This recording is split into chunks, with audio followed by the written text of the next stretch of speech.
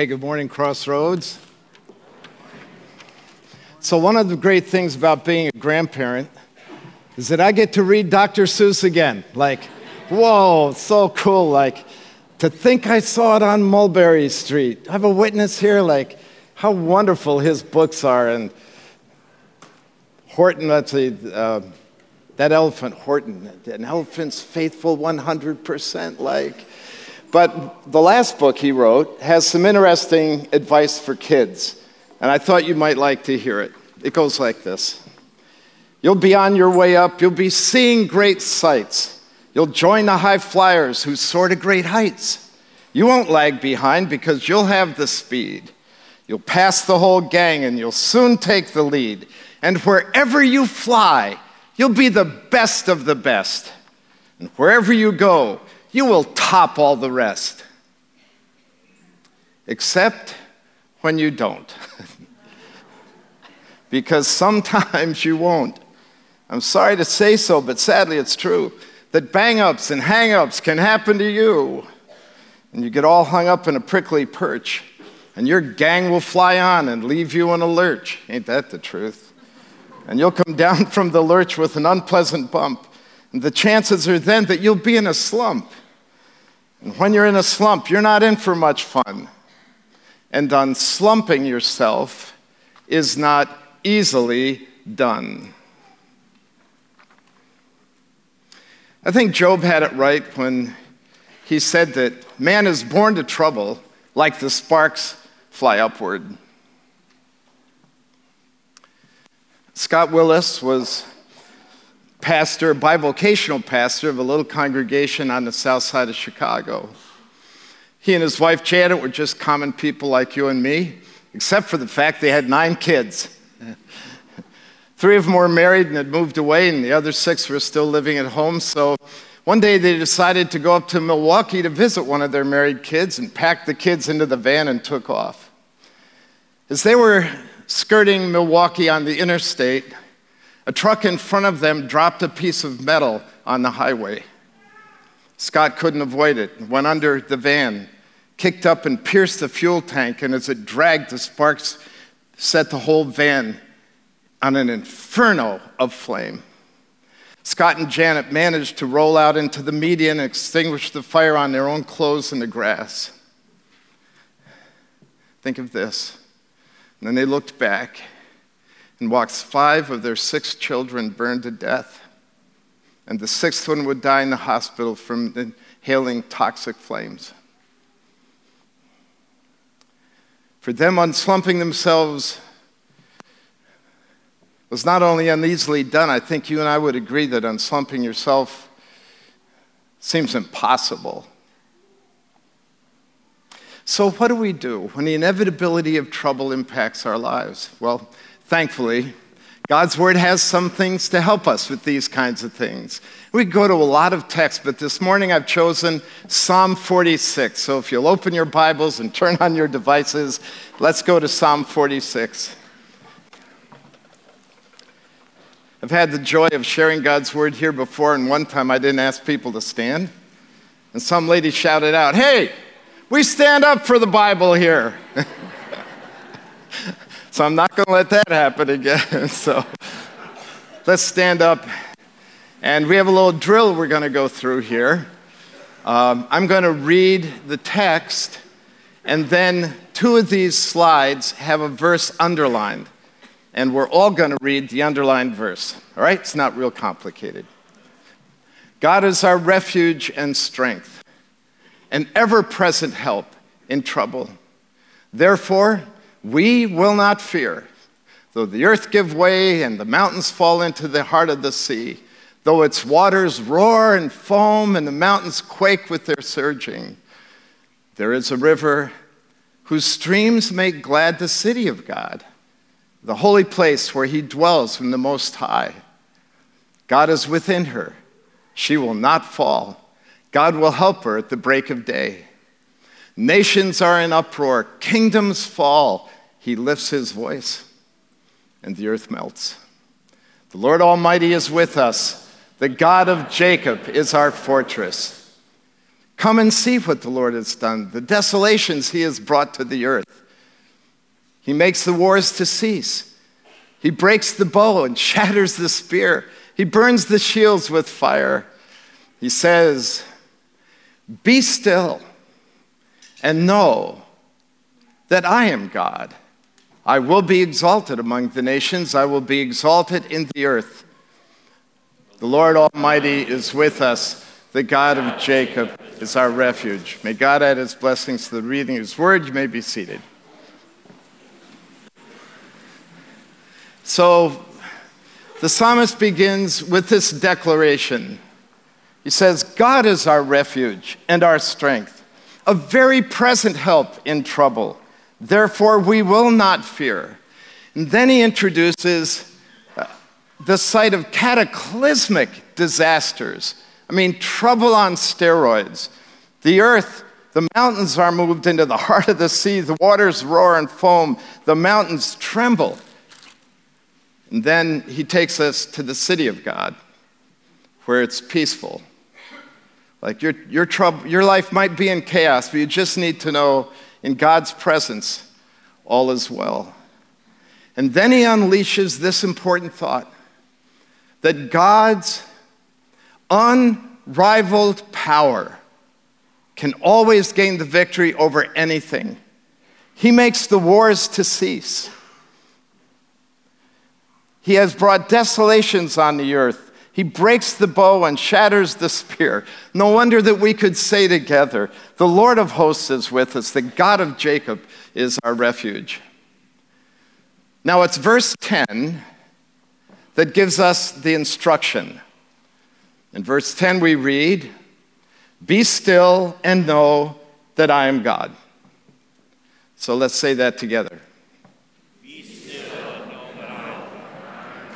All right, so I've heard that verse a lot of times in my life. I used to think it meant to be still, like stop wiggling. Like having grown up in church world, I think I've got like my mom's fingerprints embedded in my knee, like Joe, sit still, sit still.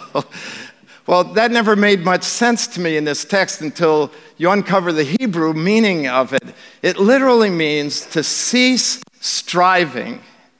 And isn't that the right picture of what we're like when trouble hits us? Our hearts just go into striving mode, and God says, cease striving. The Hebrew word is used at times, it's a beautiful metaphor, to put your hands down to your side. Kind of like move into relax mode. And I think that's an interesting metaphor because with our hands, we can tell what we normally do with trouble. Okay, like, what? How did that happen? Or, I'll get back at you. Or, I'm going to defend myself. Or, I'm going to set a distance here. This would be a really good exercise for us. Everybody stand up. Let's do the hand thing, right? All right, so when trouble impacts our lives, we're going like, what? Or we go like, I'm going to get back at you. Or I'm going to defend myself, or I'm going to distance. You guys are great. You did fabulous. You should be seated. But the word from the Lord is that we do none of those. X those out. And let's put our hands down to our side and cease striving. Now, I think the challenge with that, because that makes me feel like I'm so vulnerable, so out of control. And if that's all we had in the text is just cease striving, I don't know how I'd navigate that. But the verse goes on to say, 46:10 goes on to say, cease striving. How do you do that? You know something that I am God. Now, here's an important observation, I think, is that normally when trouble hits us, our driving response is our emotions. And that always leads us into danger. How you feel in the midst of trouble cannot be the driving force of navigating trouble. It's like the caboose driving the train. So the text doesn't say be still and kind of feel good about God or feel your emotions, but it says be still and know something. So there is something you can know about your God in the midst of trouble that will enable you to navigate it in a strivingless way. The first one is we have it in our text. At the end of verse 10, he says, I will be exalted among the nations. I'm going to give you 5 things you can know about God, all right? The first thing is, I will be exalted among the nations. So here Israel is in dramatic trouble. And he says, I'm not going to throw you under the bus. I'm not going to make you roadkill because I will be exalted among the nations. You need to know that God is jealous for his glory. You and I are his children. It would be a horrible stain on his glory if he let us just get gobbled up, spewed out in the midst of the troubles of life. Satan would rejoice in telling all the cosmic hosts that, yeah, that's the kind of God you got. So it's important to know this, that God's reputation rides on the back of your problem. And he will be exalted. He's jealous for his glory. The second one comes from, if we're going to talk about trouble this morning, you got to think about Job, right? So the second reality that we can know is mined out of Job chapter 1. In Job chapter 1, as you know the story, Satan comes before the throne of God, and God says, where have you been? He says, wandering to and fro throughout the earth. Sometimes I travel a little bit and come home, Marty's going like, where have you been? I'm going traveling to and fro throughout the earth. That's where the parallel stops, by the way. And so God says to him, I just love this. God says, hey, did you see my man Job, who's a righteous man?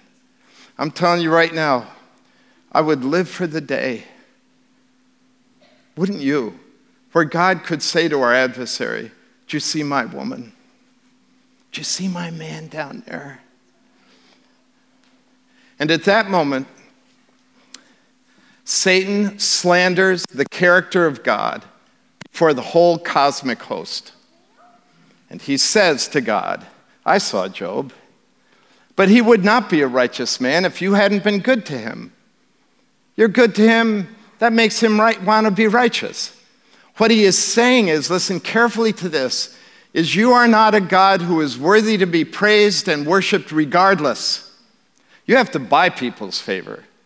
You have to buy people's loyalty. And Satan slandered the very character of God amongst the whole cosmic hosts. And God said, okay, let's do a test. Let's do a test, and we'll see. And he'd unleashed Satan's trouble into Job's life. And knowing that, by the way, just a couple things here. I think sometimes we think we have trouble. God has a plan and a purpose. And can I pick that up for you? God has a plan and a purpose, but it's always kind of like earthbound stuff that ever cross our broken little minds, that maybe our suffering is for some cosmic good, something totally outside of the sphere of my existence. And I just want to say to Job, if you only knew what was going on, hang in there. And then I want to say to his wife, sweetheart, don't say that. Because she has this horrible advice for Job, like, curse God and die. It's exactly what Satan wanted to have happen. So number 2, in your trouble, you must know this, that God has a plan and a purpose. No trouble in a believer's life is ever random. God has a plan, and God has a purpose. The third thing we can know is from Job as well, because I find it interesting when God unleashes Satan's trouble into Job's life, is that he limits Satan. You can't do this to him, you can't do this to him, you can't do this to him. Number 3, Know that God is in sovereign control of your problem. That he stands like a sovereign sentinel at every gateway of your life and won't let anything in that he can't control and work out to his plan. I love that. The God who knows my load limit always limits my load and stands as that sovereign sentinel and only lets those things in that he can control. And number 4, that he can control to your good and his glory. This is the Romans 8 thing, right? All things work together for good to those who love God and who are called according to his purpose. That first phrase is huge, not like some things or Barbara's problem or whatever. All things. God has the power. Like I love the unleashed, unrivaled power in Psalm 46. God can make the wars to cease. We can't do that. How hard have we been working to have peace on earth? Like, who can make? God has that power. And if you ever wondered if God can turn the worst things into what is good, just look at the cross. I can't imagine a worse thing on this planet. And I don't know what your sufferings are, but they don't compare to the agony of the cross of Christ. It's a horrible moment. We took God in the flesh and accused him of being a wanton criminal, and then crucified him naked in shame before a watching world. And I'm going like, that's horrible.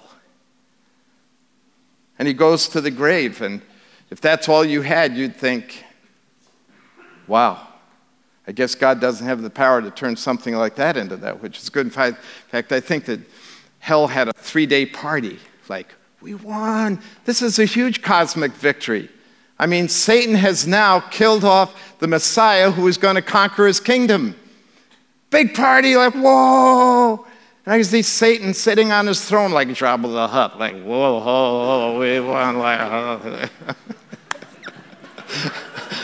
And then some demon, the chief demon comes along and goes, dude, I got bad news for you. 3 days into the party, he's alive. And so if God could, seriously, I just have to look at the cross and look at an empty tomb. You need to know that God has the power and can take your most horrible life situation and ultimately turn it into what is good. There was a time in my life when we were kind of taken with jigsaw puzzles, which was a troubling thought given the fact that the only time I had ever seen them was in nursing homes, right? But the thing that got us was the box tops. Like there was one that had a whole stack of Oreo cookies with a glass of milk buried in the mountain of Oreo cookies. Like, we couldn't resist. We had to buy that. And another one was like a triple-decker hamburger with mayonnaise and mustard leaking out of it and tomatoes and lettuce and like, wow, we got to buy that. And we bought both of them. And we took them home and we opened one up, just in ecstasy, and we threw the pieces on the table. And suddenly our ecstasy turned into despair. Like, what is this? Our trouble will feel like that often, just scattered pieces that make no sense, and seemingly there is no answer, and it's like confusion, and the only thing that took us through is to look back at the box top. This ultimately does make sense. I came all the way from Cornerstone to tell you today that God is the God of the box tops. Seriously. He knows how to put it together. He knows how to make it right. Number 4, that all things will work together for good. And number 5 is the old James 1 right? Like, count it all joy. By the way, that's not like laughing through a problem. God never expects that. Dallas Willard has a great definition of joy. He says it's that inner sense of well-being. Count it all joy when you fall into various troubles. Interesting, knowing this, that God's going to use those troubles to bless your life and to make you better as a person. 5 things you can know about God when trouble impacts your life. I have a lot of favorite sports memories. This is going to date me like ancient history. But one right up near the top is the 1980 Olympics in America. You've got to get the context of where we were as America. Like we had double-digit mortgage interest rates. Jimmy Carter was our president. He, as the chief cheerleader, he said, "We are in malaise in America." Thanks, that was encouraging. And then Iran had 18 American citizens held hostage for days. And so we got our crack troops together to send them over and liberate them. And our helicopters crashed in sandstorms in the desert. And then Russia was like, the big enemy, the superpower. And we were like, nothing. And so Lake Placid, New York is the setting of what happened. And our hockey team was playing Russia. In those days, professional hockey players couldn't play in the Olympics, just college kids. So here our college players were playing against genetically engineered Russian hockey players. And talk about malaise, we're just gonna if we were discouraged before this, internationally, we're really gonna be discouraged. I went to church that morning, I came back, and the game was about half done. I flicked on the TV, and we were tied. I couldn't believe it. I paid for the whole couch, but I sat on the front third. And I'm going and it was total anxiety. What? This is the nail biter of all nail biters. Whoa. And then we won. I couldn't believe it. We won. Amazing. It was so big that, if I remember correctly, they replayed it on TV that night. And I turned the TV on to watch the whole game. It's a little different now. Sat back on the whole couch. Had a bowl of popcorn, Pepsi. Totally relaxed. No striving. What made the difference? Good for you. It was something that I knew. That made the difference. You're probably saying, yeah, if God would tell me how my trouble will end, I can relax too, But what God calls us to is not necessarily knowing the outcome, but knowing the one who manages the outcome. Marty and I visited on vacation one time a little tiny Baptist church way out in the country, just a little village.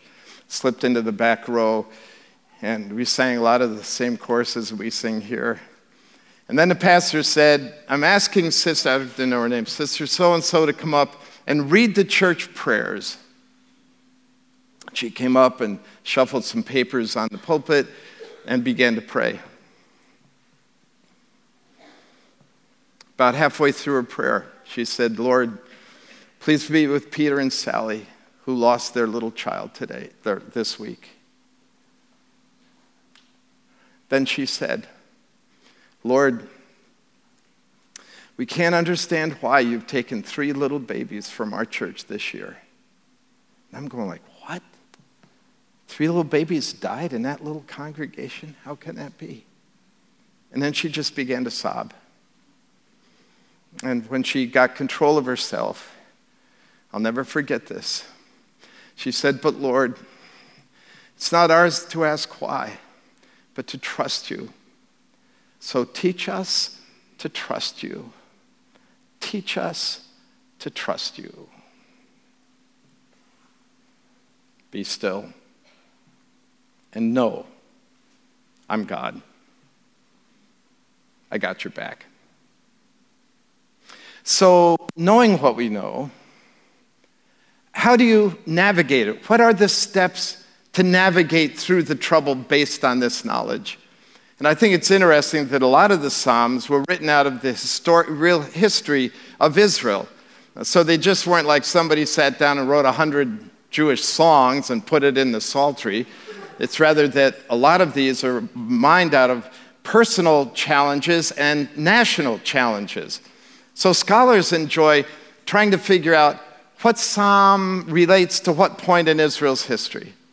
And most scholars feel like this psalm is rooted in the history of King Jehoshaphat of the land of Judah, which we have talked about and the story told in 2 Chronicles chapter 20. Turn there with me. 5 steps to navigate.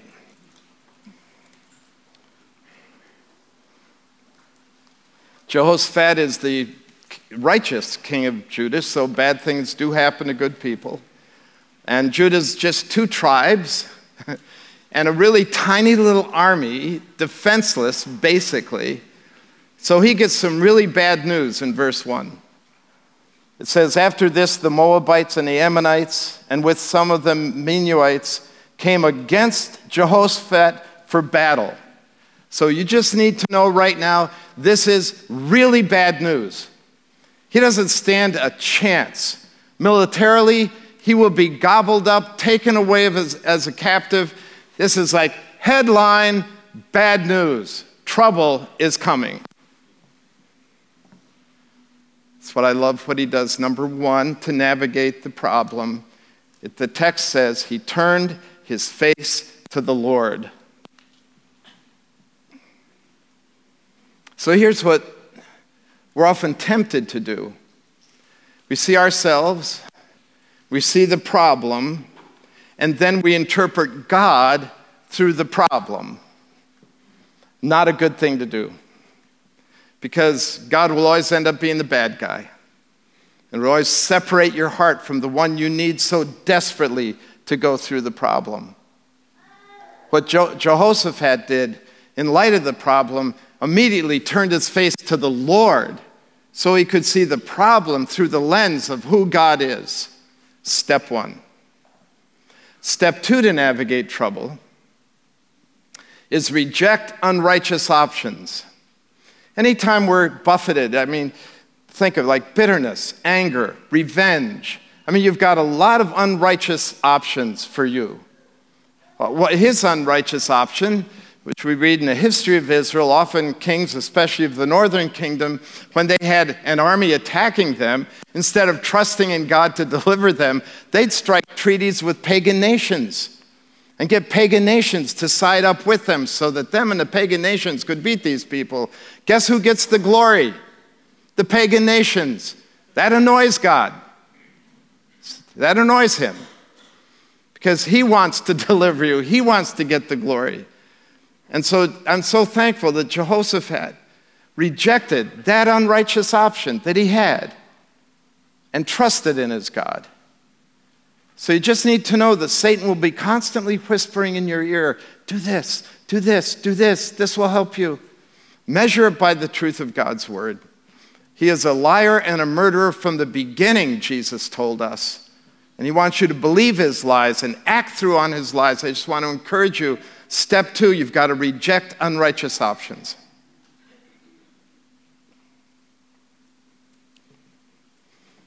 The third step that Jehoshaphat took was to recall the history of what God has done. This often happens if you read through the Old Testament when people are up against like undefendable odds. They would stop and say, yes, but do you remember when God delivered us from this army? And do you remember when God delivered us from this army? You remember what God did here? And suddenly their faith was bolstered by recalling the goodness of God for them. I like the fact that often in Scripture we're encouraged not just to meditate on the Word of God, but to meditate on the works of God, lest we forget. And in the midst of trouble, just to look in the rearview mirror and remind yourself of what God has done, how he has gained the victory. Remind yourself of those steps of goodness that remind you that he does love you and he does care for you. And for those of us who are saying this morning, yeah, but God's never done anything for me.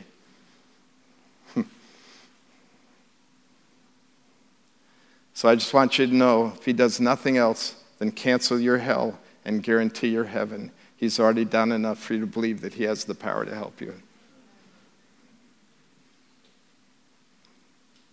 Step 3, recall what kind of a God you have.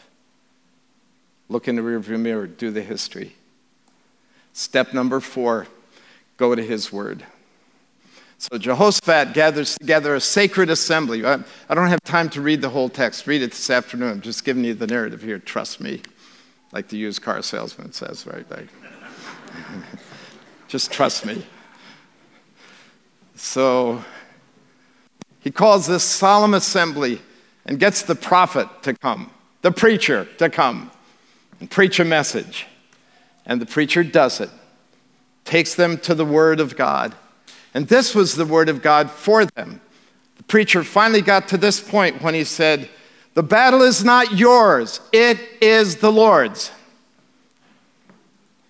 It's a good word from the word right there. The battle is not yours, it is the Lord's. Go to the word, grab a promise, grab a principle, embrace it. Don't let it go. Let it be the driving energy of your heart through every single trouble that you face. And number 5, obey. At the end of the prophet's message, he said, "Okay, Jehoshaphat, here's what you need to do. Tomorrow morning when you get up, gather your army together and go out against these huge armies that are waiting to destroy you." For Jehoshaphat, that's hard obedience. He doesn't stand a chance. I think obedience is hard in the midst of trouble. To obey Jesus when he says, "Love your enemies, bless those who curse you." Reject bitterness and despair.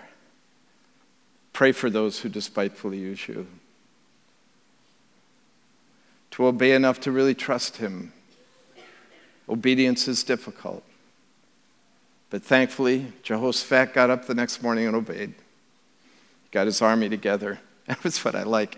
He put brought the musicians and put them first. Going, he must be really annoyed with the kind of music they've been playing recently. Like,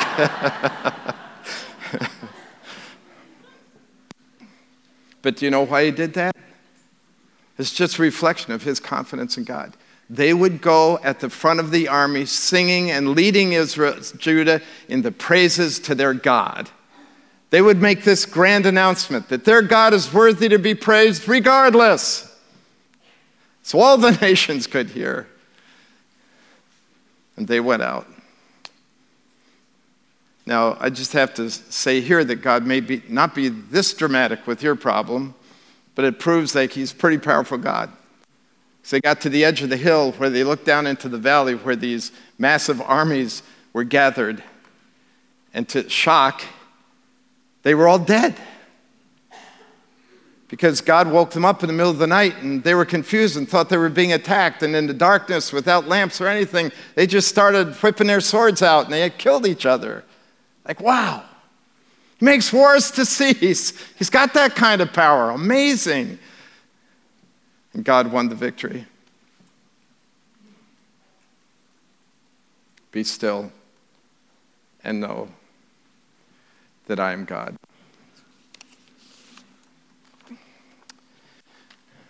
So Scott and Janet were taken to a local hospital in Milwaukee.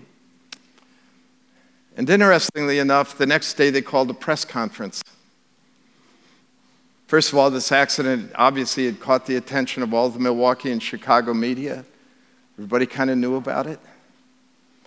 The Chicago Tribune reported this: burned, bandaged, and still in physical pain in a Milwaukee area hospital, the couple displayed extraordinary grace and courage Wednesday as they calmly presided over a news conference they had requested to tell of how their unquestioning belief has sustained them through the loss of 6 of their 9 children. At the news conference, Scott said, according to the Tribune, "I know God has purposes and God has reasons. God has demonstrated his love to us and our family. There is no question in our mind that God is good, and we praise him in all things." Wow.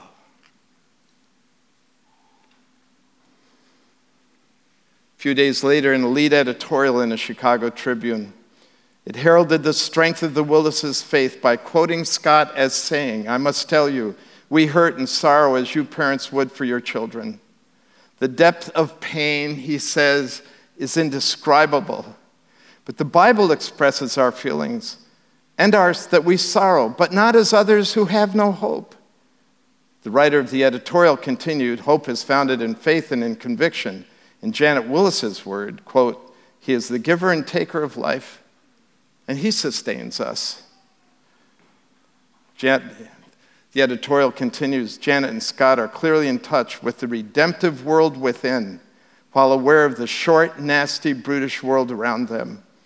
If for them life was defined by this present world alone, the editorialist says, the devastations would have been overwhelming.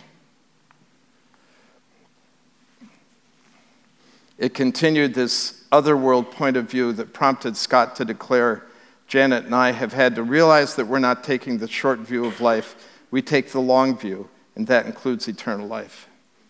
And then the editorialist concluded with this observation. In the Tribune, he wrote, there are only two possible responses to the kind of loss that Dwayne and Janet Willis suffered last week. Utter despair or unquestioning faith. He concludes for the Willises, despair was never an option. Unslumping yourself is not easily done, but with God's help and God's perspectives, it is possible. A lot of us watched football yesterday. Anybody watch football yesterday? Anybody glad that Rod's not here to brag on Michigan?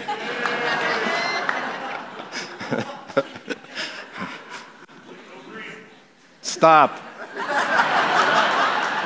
Dude, we're one in Jesus. Don't bring that in. Come on.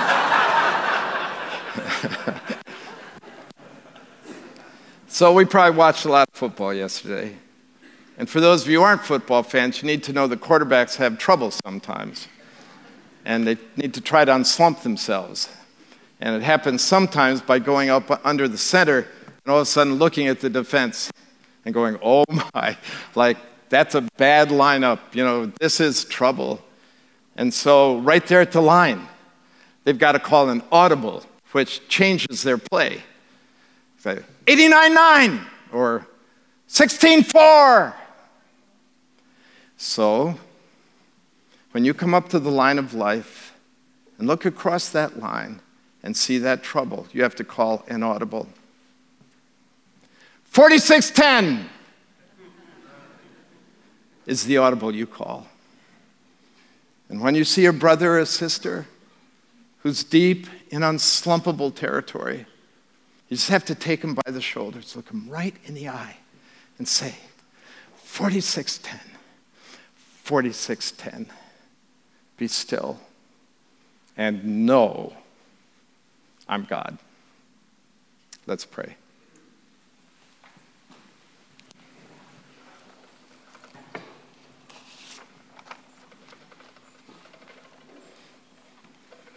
Lord, we're so grateful that we can have confidence and courage that you indeed do manage the outcomes for your glory and for our good. Just help us to stay by the stuff and to be faithful and loyal through it all. We pray this in the wonderful, powerful name of Jesus, our Lord and our Savior and our champion. Amen and amen.